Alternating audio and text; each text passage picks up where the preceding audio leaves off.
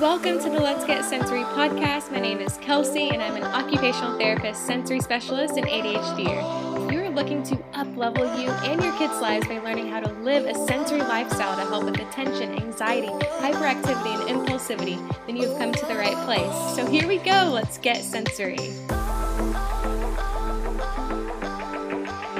Hello, sensory family, and welcome back to the Let's Get Sensory podcast. So we are officially halfway through of our sensory challenge. It is day 3. And so we really spent the first 2 days, focusing on the connection between sensory, anxiety, and self-esteem. 3 things that are extremely interrelated and really play such an important role when it comes to sensory therapy and living a sensory lifestyle. And it's really one part of the puzzle piece, actually like a huge part of the puzzle piece that often gets left out of sensory therapy.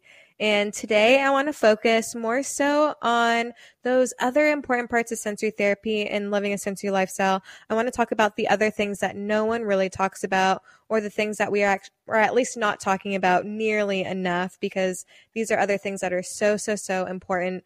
And so today I want to talk about the 5 important mindset sensory shifts to make. So the 5 mindsets or 5 sensory beliefs to hold that will up-level and transform your child's sensory lifestyle, which consequently is then going to strengthen their senses and their nervous system, which will of course then have positive benefits on all areas of your child's life.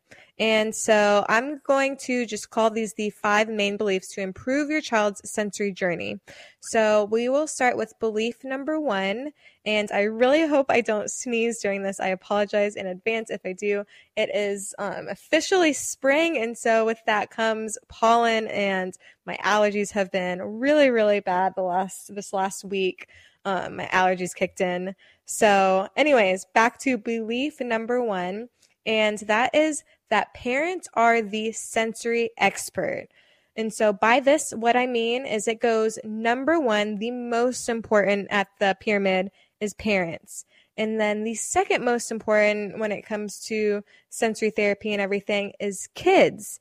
And then the third most important on that sensory pyramid is therapists and the rest of your child's team. So bear with me. This is all going to make sense in just a couple minutes. So right now in the traditional occupational therapy model, what tends to happen is if you're lucky to have access to occupational therapy services for your child, you send them to receive help from a therapist, usually each week, and you send them to receive services for maybe an hour. Maybe it's in school and they just get 30 minutes a week. And so usually, it's just 1 hour, a tiny bit of time, and then of the 168 hours in a week, I think that's the number, don't quote me on that, but the therapist, because of the way the system's set up, is in a way the number 1 most important, because they have all that knowledge, they have all the power, and which I want to be clear that I'm absolutely not bashing occupational therapy or saying this is bad or blaming therapists, because this is just simply the way that the system is set up right now. Although thankfully it is changing thanks to lots of parents advocating and lots of parents empowering themselves, like you, like the fact that you're just listening to this podcast already. So trying to learn as much as you can, even largely thanks to social media, for just helping connect parents and therapists and really helping get the word out on how powerful and how important sensory therapy is. So back to what I was saying though. So therapists, because of this, the way that things are set up right now, are at the top, and then kids, and then parents. And this is largely because there is this unspoken idea that parents can't do what OTs do or can't become sensory experts. And I quote one of the top pediatric occupational therapists, something that they said to me, and this is word for word, verbatim: it is actually not possible for parents to learn how to do what pediatric OTs do without the years of schooling and hopefully hundreds and hundreds of hours of continuing education. And yes, we can teach them to carry out a home program quite well, but no, it's not the same as what a highly skilled professional does. We can teach a parent to enrich a child's sensory world, but no, you're not teaching them to, for example, integrate visual and vestibular input. And this does take education and lots of experience to master. So that is what another pediatric occupational therapist said to me. And I just want to be clear. I believe that that belief is so, so, so dangerous for so many reasons because it prevents parents from learning sensory therapy and incorporating it into their child's routine. And any of my program graduates will first off tell you how to integrate like she mentioned, visual and vestibular. It's something I teach. That's something that parents absolutely can learn what to do or how to do, and what I prefer to call strengthening rather than integrating, just because I think it's easier to understand, just because I'm all about making things straightforward and easier to understand. But this belief, again, is just so dangerous because it prevents parents from thinking that they can help their child through learning as much as they can about sensory therapy, what I believe to be is one of the most powerful therapeutic and healing modalities, which goes and then affects the kids. This belief affects the kids because they go from only the ones really, if they're the kids who are lucky enough to have access to OTs. So then again, just 1 hour, maybe 30 minutes a week. Maybe if you're really one of the very, very, very small percentage of kids that get that intensive sensory therapy. So of having that sensory strengthening then incorporated into their daily routine where they could be constantly strengthening their senses and nervous system on a daily basis with parents who are there with them 24/7. It's simple. Really, what sounds better to you?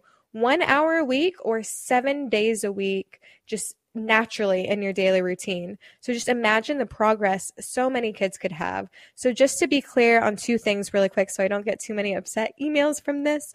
So number one, I'm absolutely not saying to quit your child's occupational therapy services or to not get services or try to get services for your child.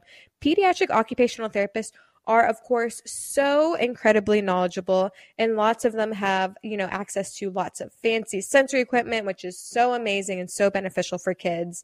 And two, I am also not saying that you might be just as knowledgeable as, like Lucy J. Miller, another big sensory OT, the founder of the START Institute, who is probably one of my top 3 OTs that I personally look up to and admire. She's just incredible. But what I am saying is that parents are absolutely qualified to learn sensory therapy. That should really always be the goal as therapists, to teach parents to the absolute best of our ability, because by empowering parents and making them the number one most important at that top of that sensory model, like I was saying, that has a much more powerful and healing effect on kids. Plus, parents, you know your kids better than anyone else. So when you learn sensory therapy, you are able to apply it in ways that no one else can. And so again, belief number one, parents are fully capable and should be in my version of the sensory model, that number one at the top. And so, which brings us to belief number two. Our nervous systems are the most important things. And I've said this a lot of times if you follow me on Instagram, but just to make sure you really understand what I mean, sensory processing, our nervous system, it's more important than math. It's more important than reading. It's more important than spelling. It's more important than communicating and talking. It's more important than everything. And why it's most important is because our nervous system state impacts everything. All of those things I just listed is impacted by the state of our nervous systems. So then again, our nervous system even impacts our diet, it impacts our sleep, it impacts our breathing, it impacts everything. And what a big part of our nervous system? Our senses, as you likely guessed. So our nervous system impacts how we do everything and anything. When we are able to strengthen our senses and strengthen our kids' nervous system, it positively benefits and strengthens everything else. It positively benefits kids' happiness, their peace, their inner peace, their mental health, everything and anything. So really quick, I know you are prioritizing your child's sense and nervous systems already, simply because you're already here and you're listening to this podcast and you're listening to the Let's Get Sensory podcast, which is so, so, so amazing for your child. You have no idea. It's truly one of the greatest gifts you can give your kids by learning and advocating for their sensory needs. And I want to put the emphasis on the advocating on their sensory needs, because that is something I'm going to be doing lots of podcasts on, just because that is another so important puzzle piece to living a sensory lifestyle. And also just simply learning how to put kids' nervous system first. So in case you need just a little encouragement, I give you permission to put your child's nervous system first. So for example, when it comes to, asking their teacher for sensory accommodations, or I also give you permission to, ask your doctor over and over and over again to listen to your concerns about your child's nervous systems, whatever you need to do to put your child's nervous system first. So, which brings us to belief number 3, which is to listen to your own senses. Listen to your own intuition. Listen to that parent intuition. Listen to your gut. If you feel in your gut something, listen to it. Listen to that little quiet voice in the back of your head. Let it out too. Don't hold on to it. Find a support group or someone supportive that will listen and let them know what your gut is telling you and what your parent intuition is telling you, and let them know your concerns and ask questions. Don't be afraid to ask questions. Ask lots of questions. Don't hold it in. Parent intuition is so incredibly real. This is something time and time and time after again, I am just reminded just how powerful parent intuition is. And I am sure you have heard lots of stories about, parent intuition and just how strong parent intuition is. And so just a reminder, that little voice is so, so, so important, which actually ties us to belief number 4. And this is a big one. I mean, they're all super important, but this one might actually be the top most important. And that is that your nervous system is just as important as your child's. So I'm going to repeat this again because I have a feeling a lot of you are going to try to brush this off. So your nervous system is just as important as your child's. The amount of effort you are putting into your child's nervous system, you should be putting equally that same amount of effort into supporting your own nervous system. So remember earlier how I said your nervous system impacts everything we do? Well, same for you. The state of your nervous system impacts everything you do. And it's such an important part of helping your child regulate that co-regulation piece. So because kids, especially sensory kids, really, really feed off of our energies and other people's energies in their nervous system states.